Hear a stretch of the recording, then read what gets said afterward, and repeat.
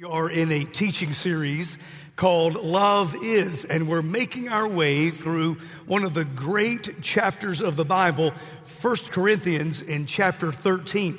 And so I want to invite you to take your Bible this morning and find 1 Corinthians in chapter 13. It's really often been called, for nearly 2,000 years now, the love chapter of the Bible. When we began the study a few weeks ago, one of our members emailed this to me. It's some of the responses given from children ages 5 to 10 when they were asked questions on the subject of love. Glenn, age 7, said, "If falling in love is anything like learning how to spell, I don't want to do it. It takes way too long." John, age 9, "I think you're supposed to get shot with an arrow or something, but the rest of it isn't supposed to be as painful." Manuel, age 8, "No one is sure why it happens, but I heard it has something to do with how you smell. That's why perfume and deodorant are so popular." Manuel's definitely on to something there. Greg, age 8, "Once I'm done with kindergarten, I think I'll find me a wife."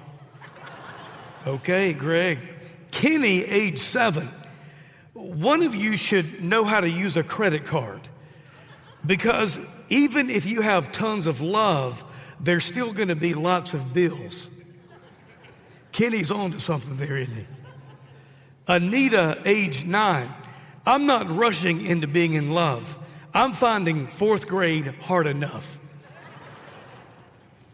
Angie, age 10, "A man and a woman promise to go through sickness and illness and diseases together." I've had the flu this week, and now Kathy has the flu, so I can relate to what Angie's talking about there. Here's Marion, age 10, "Being single is better, for the simple reason is that I wouldn't want to have to change diapers. I probably would just phone my mother and have her to come over, and we'd have coffee and do some diaper changing." Kristen, age 10, "Love is foolish, but I might still try it sometime." David, age 8, "Love will find you even if you're trying to hide from it. I've been trying to hide from it since I was 5, but the girls keep finding me." Love, the love chapter of the Bible. If you're not as familiar, or maybe you don't think that you're familiar with 1 Corinthians chapter 13, as we begin reading it in a moment, you'll find that you probably recognize it, because often in weddings, 1 Corinthians 13 is read. Now, when Paul was writing it, he didn't have in mind weddings. He actually was writing to a church. And he was writing to a church that was growing, but it was having some issues. In fact, the people in the church were having some difficulty getting along. Now, God was working in the church, and again, the church was growing. The Christians were experiencing a lot of the manifestations of the Holy Spirit, and they had a giftedness about them, and they were exercising those spiritual gifts, but they began kind of becoming envious of different gifts, prideful if they had some of the more special gifts, like, for example, speaking in tongues and the gift of healing. People were jealous of those, and those who had those gifts were becoming very prideful. And so there was some division that was taking place in the church. And in fact, even to the point that they were even taking one another to court, suing one another over some very trivial things. So in 1 Corinthians 13, Paul's writing to the church, and he says to the church, he says, you guys have got it all backwards. You're thinking that influence and power and miraculous gifts, that's something, and that's the main thing in the church. But he goes, that's the least of the gifts. That's the least of the main things. In fact, the greatest thing is love, and that's what you're missing.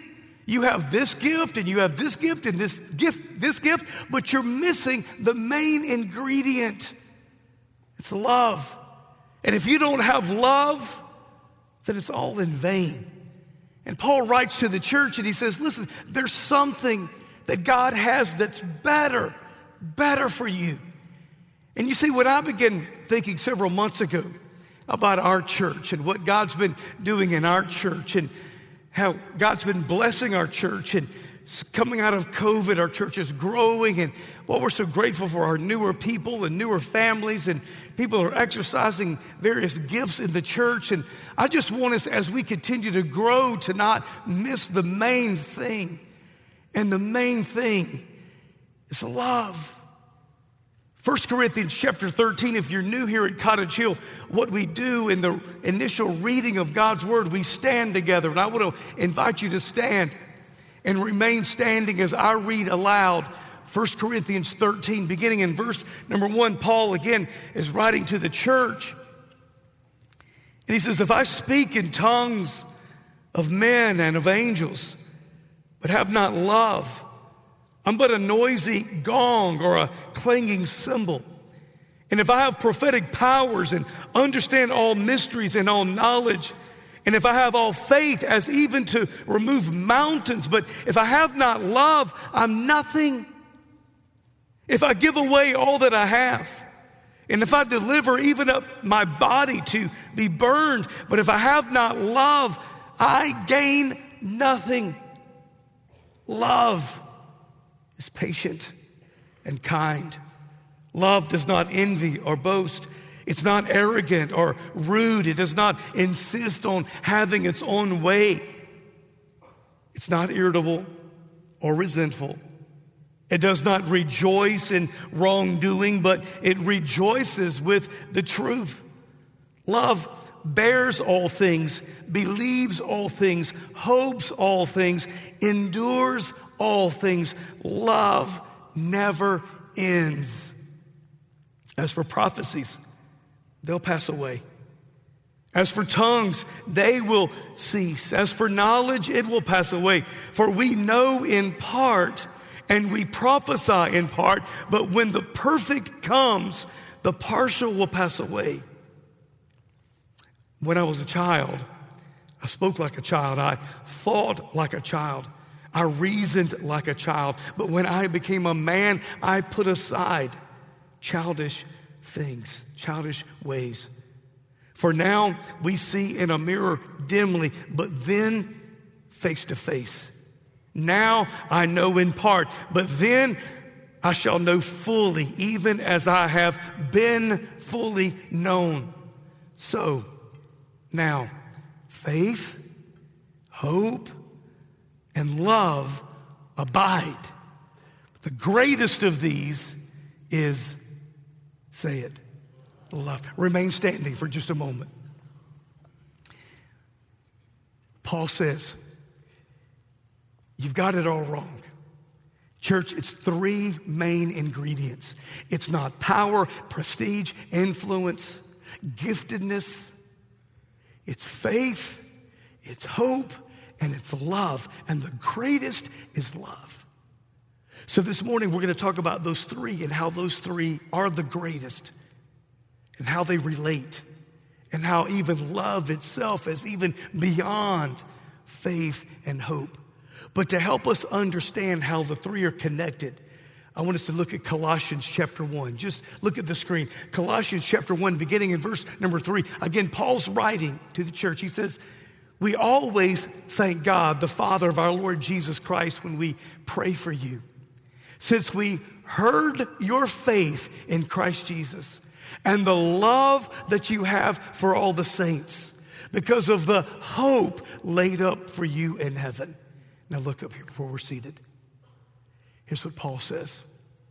Paul says in essence, in fact, there's this thread that runs all throughout the New Testament to the church of what Christ expects of us. Faith, hope, love. Here's what Paul says. You and I, in this Christian life, are to rely in faith. We are to rest in hope. And we are to remain in love. May God bless the reading of his word. You may be seated. Take your pencil, your pen, and I want us to walk through that together. First of all, what Christ expects of you and me. Number one, to rely on faith. Now, first of all, what is faith? And why is faith important? Well, you may want to write this down in your notes, because Hebrews chapter 11 and verse number 6 tells us that it is impossible to please God apart from faith. Look at it. Without faith, it is impossible to please Him. Who? God. You can't even get started in pleasing God apart from faith. Faith is crucial. Faith is essential. Why does Paul say that faith is so important in the church? Is because faith is the only way that in your life and through your life you can ever please God. Faith. Now, the question we have to ask is, okay, faith is important to God. Clearly, it's how I'm going to please Him with my life. When I get up tomorrow morning, Monday morning, and begin my week, and I want this day, this week, to please God, how do I do it? Well, evidently, I must live by faith. Well, where does faith come from? Faith, the origin of faith, is God. The origin of faith is God. Write this down in your notes. The book of Romans, chapter 10, and verse number 17. So faith comes from hearing the word of Christ. Faith comes from God. The origin of faith is God, but the instrument of faith is the Bible, is the word of God. So you can't just leave here today saying, you know what, the pastor encouraged me and he fired me up, and you know what, I'm just going to, today and in my life, I'm going to muster up some faith. You cannot muster up faith. You cannot build up faith. There is nothing that you can do in and of yourself to create or manifest faith. Faith comes from God, but the instrument is His word. Faith comes from hearing the word of God. And so the origin of faith is God. The instrument is His word. But here's the next thing I want us to consider. The object of faith. You don't put your faith in faith. You don't put your faith in yourself. What do you put your faith in? You put your faith in Christ. Write this down. Hebrews chapter 12 and verse number 2. Hebrews 12:2. Looking to Jesus, the founder and perfecter of our what? Say it. Faith. You can't create faith. You can't muster up faith. Faith comes from Him. Faith comes from hearing the word of God. But faith in what? Faith in Jesus. The reason we just sang that song, I speak Jesus, because my faith is not in myself. My faith is not in my bank account. My faith is not in my strength, but my faith is in Him.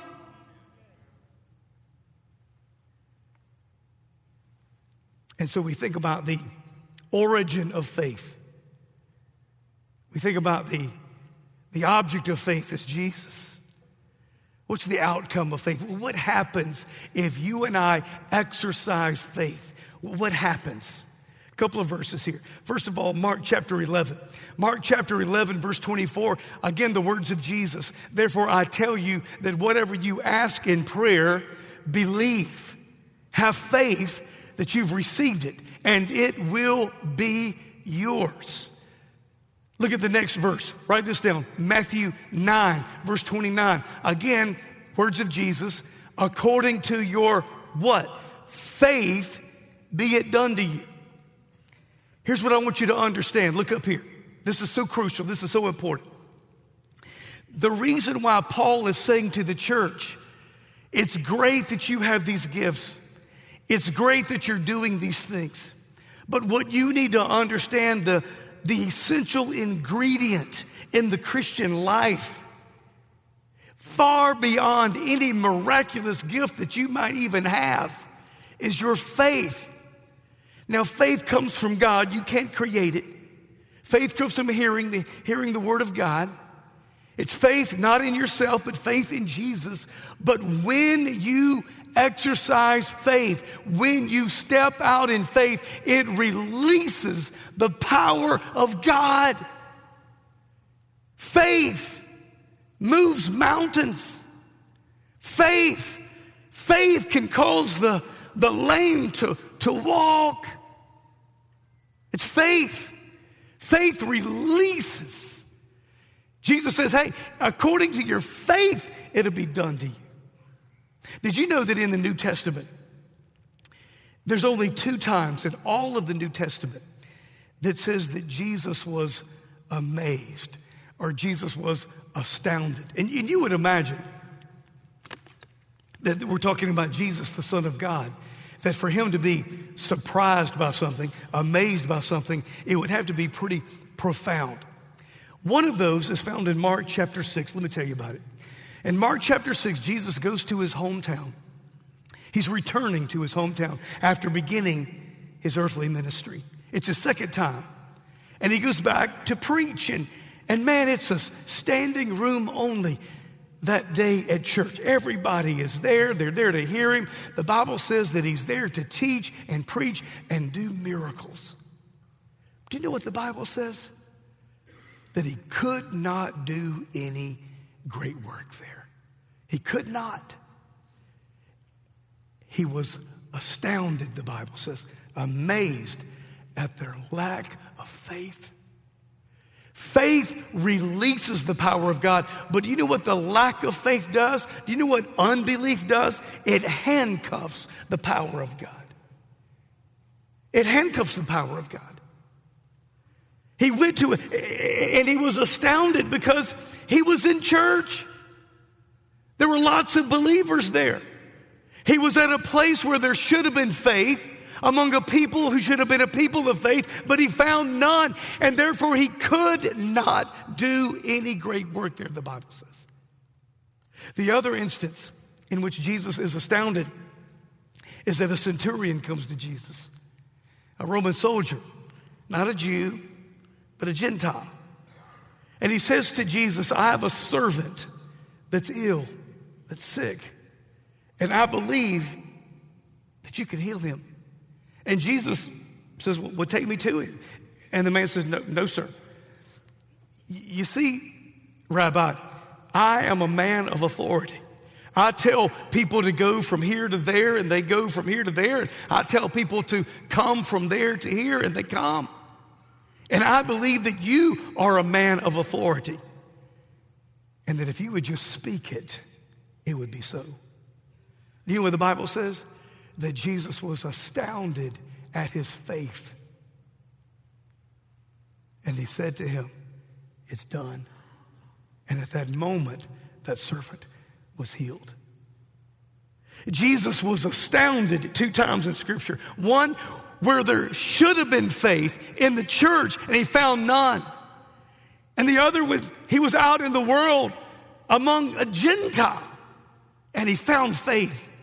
It's faith that comes from God, but it's faith that releases the power of God.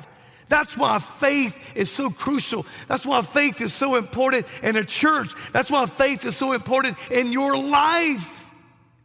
Faith operates in a couple of different ways. Faith either moves the mountain out of your way, or faith moves you over the mountain. But it's faith that releases the power of God. Amen. And so what does Paul say to the church? What does he desire for you and for me? To rely on faith. Number 2, we are to rest in hope. Rest in hope. Now, hope refers to the future dimension of the Christian life. In fact, really kind of a literal definition of hope would be, hope is the confident expectation of something good. The confident expectation of something good. In the Old Testament, you don't actually see the word hope a lot in the Old Testament. It uses a couple of other words. It uses the word shelter. It uses the word refuge. It has the idea of a cover, a roof. In other words, when everything is crumbling around you, that which covers you, that which protects you, right?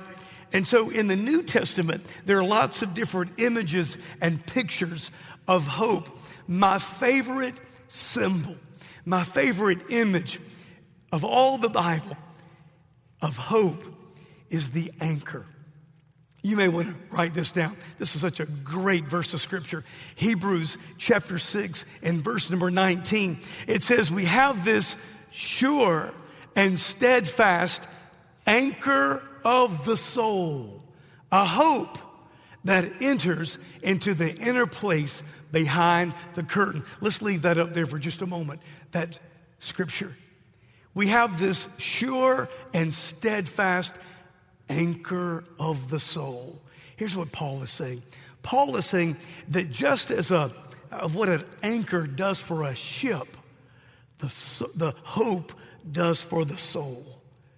And so he says that hope for our souls is like an anchor. Now, an anchor, when it's deep down into the ocean, you can't see it.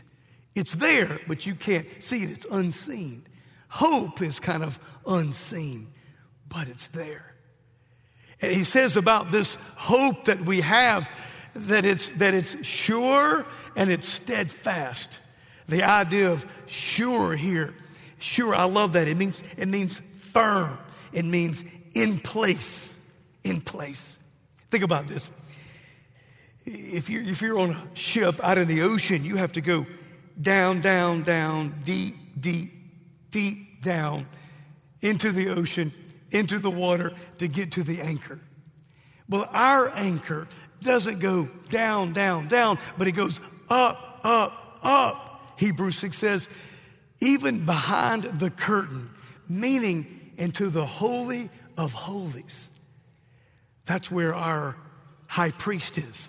That's where our mediator is. That's where our risen Savior is. The Bible says that he is our mediator. He is our high priest, and he is there at the Holy of Holies, interceding on our behalf. You see, my hope, listen, if you were to ask me today, Alan, how confident are you? How sure are you that you're going to heaven? Listen, I'm so confident, I'm so sure, is because I'm going where my anchor is, and my anchor is already there. Amen? Paul says, hope, which is the anchor of our soul, it's sure. You can count on it. It's already there. Already there in the Holy of Holies. It's also steadfast, immovable. You can count on it. It's there. Steadfast. Holds up under pressure. We see today in our time and our culture, people are cracking all the time. And I want to say to you with boldness this morning that if you have anchored your life in the Lord Jesus Christ, you can weather the storms.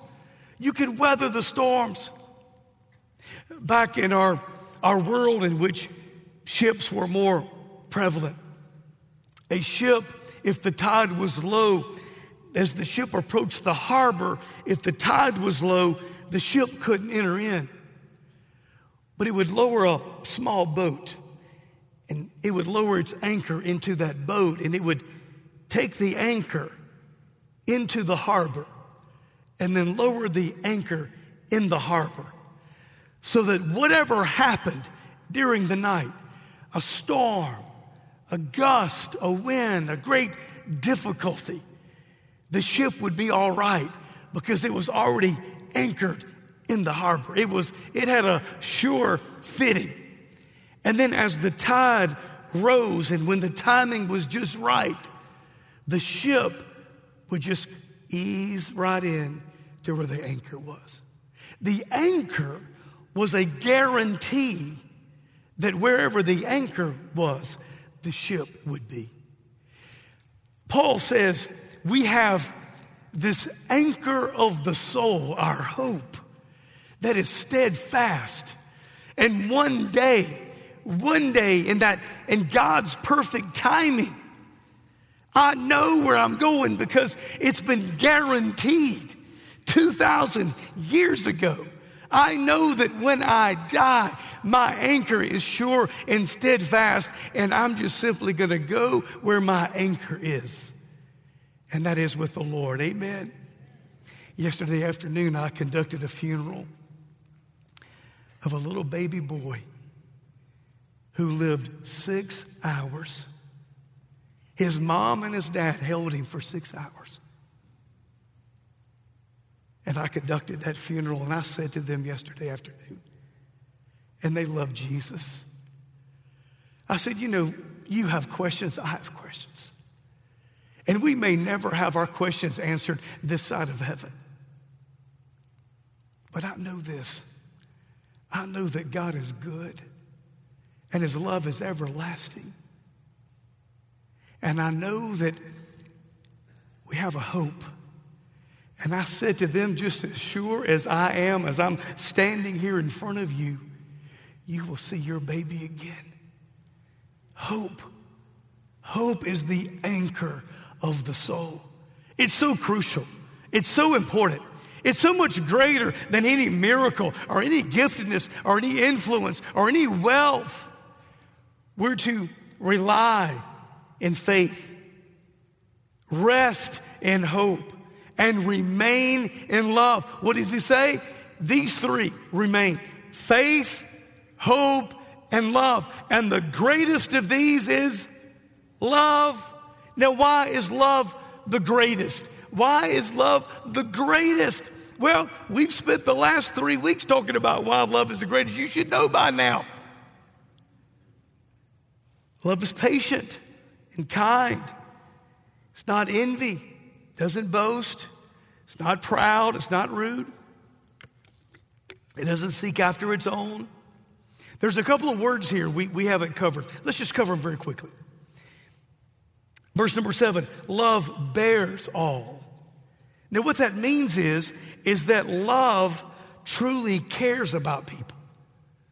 Love truly cares about people. Love bears all things. That word bears, it literally means to roof, to cover.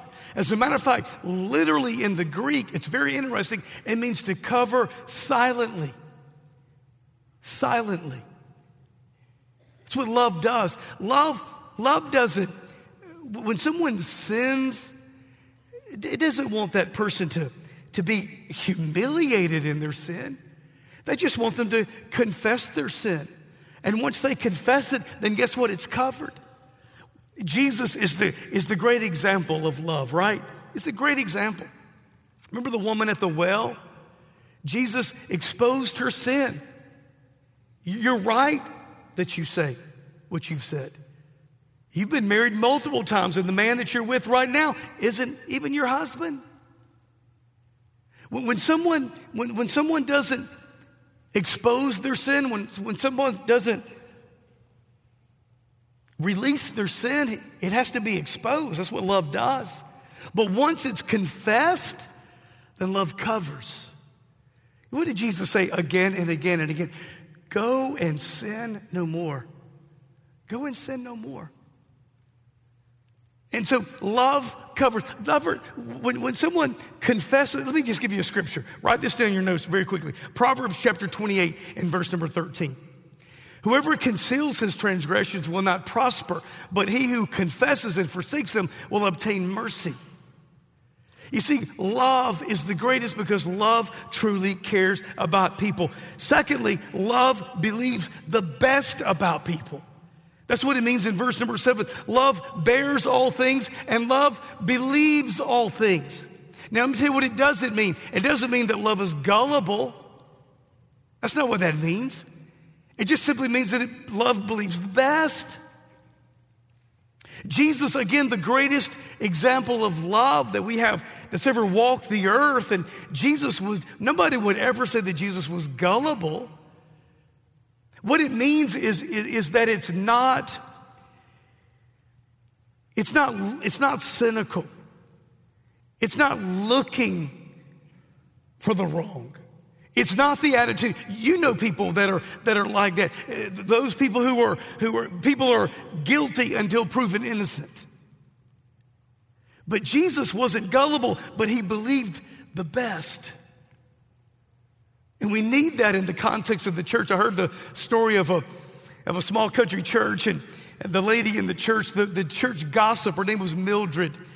And one Sunday after church, one of the newer members, his name was Frank, and she came up to Frank. Frank was talking to some other men, and she said, I saw your car last Thursday at 11 a.m. in front of the bar. And why would anyone be parked at a bar at 11 a.m. if they weren't in that bar? And if they were already drinking at 11 a.m., you're an alcoholic. And if you're an alcoholic, which you are, you need to get some help. And she just stormed off. And Frank just walked away. Now, that night, after Frank got off work, he drove his car in front of Mildred's house. And he parked in front of her house. And he walked home.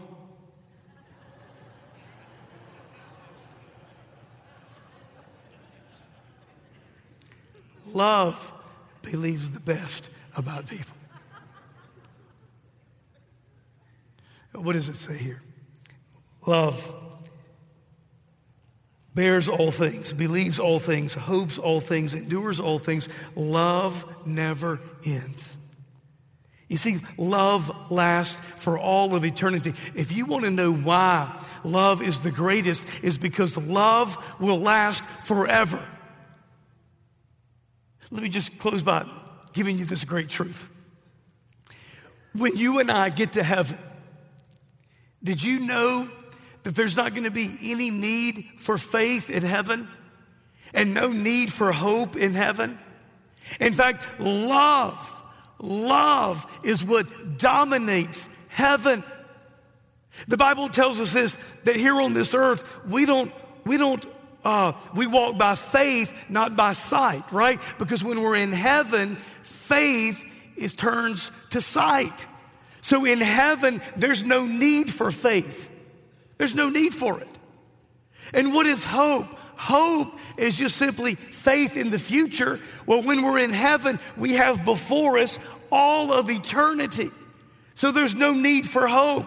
There's no need for faith. It's love that dominates in heaven. Day after day after day after day, Jesus was asked this question: of all the commandments, what's the greatest? What's the most important? What's the most crucial? And Jesus said, of all the commandments, the greatest is this: to love the Lord your God with all of your heart. To love the Lord God with all of your soul, with all of your mind, with all of your strength. To love God to the max. And the second next to it is to love your neighbor as yourself. In other words, to love others to the max. Have you ever considered that in heaven, for all of eternity, all day, every day, those two commandments would be lived out? We will be loving God and experiencing His love to the max. And we'll be loving others and experiencing others' love to the max. Paul says, you've got it all backwards. You've got all your priorities upside down. It's faith. It's hope. It's love. And the greatest that will endure forever and ever and ever is love. And the great news that I have for you this morning is that you can experience that here on this earth now. Romans chapter 5, verse number 5. Because God's what? Love has been poured into our hearts through the Holy Spirit who has been given to us. You can love God to the max here and now. You can love people like you should now because He has poured His love into your hearts through the Holy Spirit. You have it. You have His Spirit. Let's bow our heads together. Let's bow our heads together.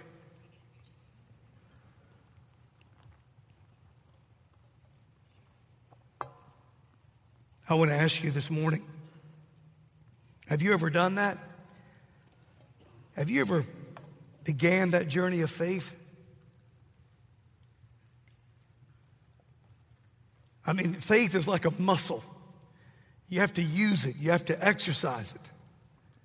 You have to step out in faith. Faith comes from hearing the Word of God. You've heard the Word of God this morning.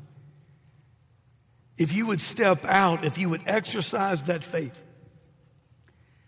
God builds in you, God builds through you faith.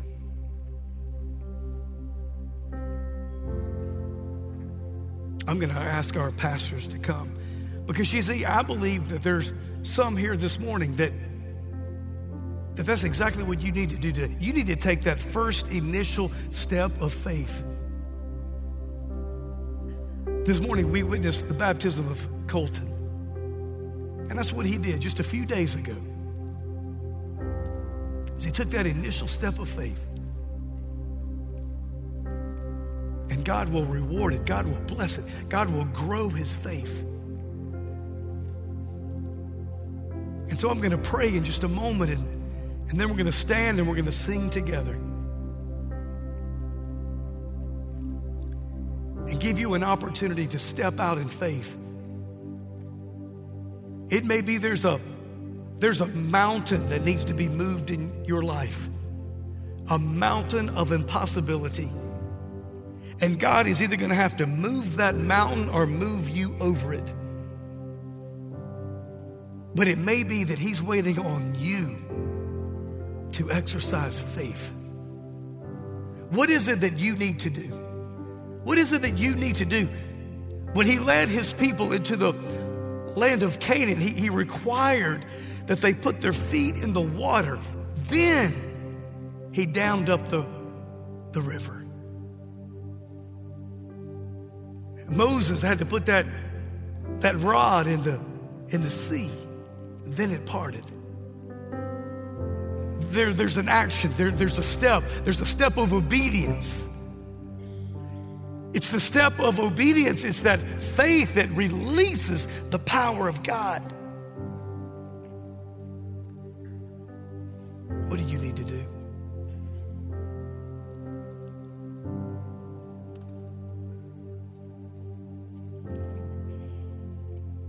Heavenly Father, in these next moments, Lord, I pray for even those that are watching online, that they would respond to your call today in faith, to trust.